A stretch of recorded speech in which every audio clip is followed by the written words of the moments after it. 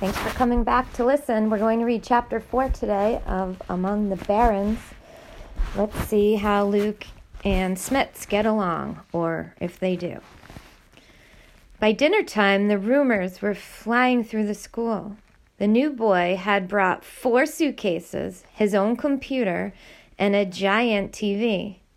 The new boy had taken one look at the room he was supposed to share with 5 other boys, stalked down to the office, and demanded a room of his own, a big one even. The new boy had wandered into the dining hall, gotten one whiff of the evening meal, and instantly ordered that all his meals be privately catered, brought in from the city an hour away. Luke was willing to believe any of those rumors, but as far as he knew, he was the only boy in the school who had actually met Smitts. "What's he really like?" Trey asked as he poked his fork at the tasteless heap of boiled greens on his plate. "Is he truly awful?"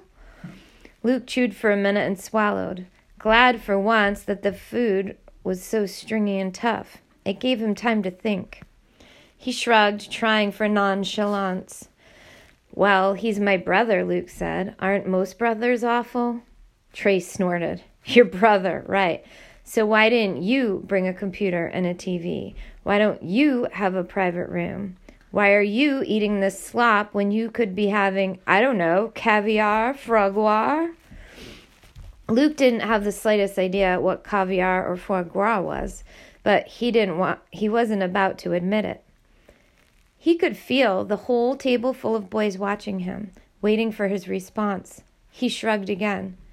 "Guess I'm just not as picky as he is," Luke said. "Guess I'm the nicer person." Luke was relieved that all the other boys had stopped staring at him.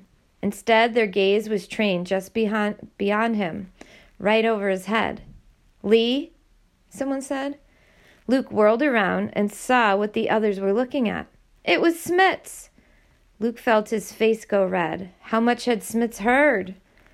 "Aren't you going to introduce me?" Smitts asked coldly. He slid into a seat beside Luke. The other boys scrambled to make room for him, as if the table actually belonged to Smitts and they were just grateful he wasn't ordering them away entirely. Sure," Luke said. "Everybody, this is my brother Smitts." He was proud of himself that he could get the words out of the colossal lie out of his mouth smoothly. Smitts? This is Trey and Robert and Joel and John." Smitts nodded after each name and reached out his hand for each boy to shake. After some fumbling, Luke's friends managed to stick their hands out as well. Luke wasn't surprised by his friend's awkwardness, but he felt strangely ashamed. Why couldn't Trey have remembered to put his fork down before he reached out his hand? He'd splashed some of the slimy greens right onto Smitts' shirt. And Smitts only made it worse, pretending not to notice, just shaking hands right and left, smooth as a politician. "Nice to meet you," Smitts said again and again. "Nice to meet you." Luke remembered what he'd thought when he'd first seen the picture of Smitts, that Smitts looked like a miniature grown-up. Well, he acted like one too, or like a little robot programmed to say what some stiff, formal grown-up would want a kid to say. Luke had half a mind to yell at him. "Oh, knock it off, tell us the truth why you're here." But of course, he didn't. "So," Smith said when the introductions were finally over, "is this a decent place? Lee here hasn't told me a whole lot. He doesn't write home as much as Mom wants him to." He gave Luke a playful punch on the arm and sort of winked at the rest of the boys.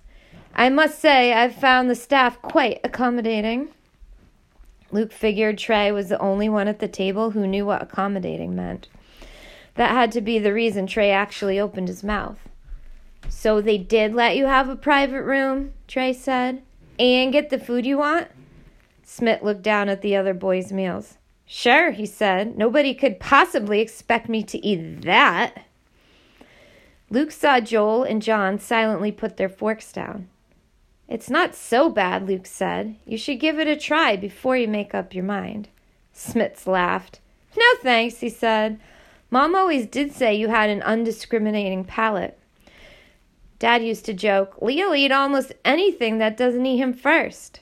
I am not like that. Nothing but the best for Smitts, right? Luke said quietly. Smitts clapped him on the back. He remembered, he said. He shoved away from the table. Well, I'll be off now. Just wanted to meet Lee's friends. See y'all later. And in total defiance of school rules, he strolled out of the dining hall. Nobody stopped him. Luke and his friends stared off after him for a full minute. What was that all about? Trey said finally. I haven't the slightest clue, Luke said. Word watcher. And that is the end of chapter 4. Well, post your titles, and you can make a flip grid under Read Aloud to let me know your predictions and your thoughts about Smitts. Let's see what happens.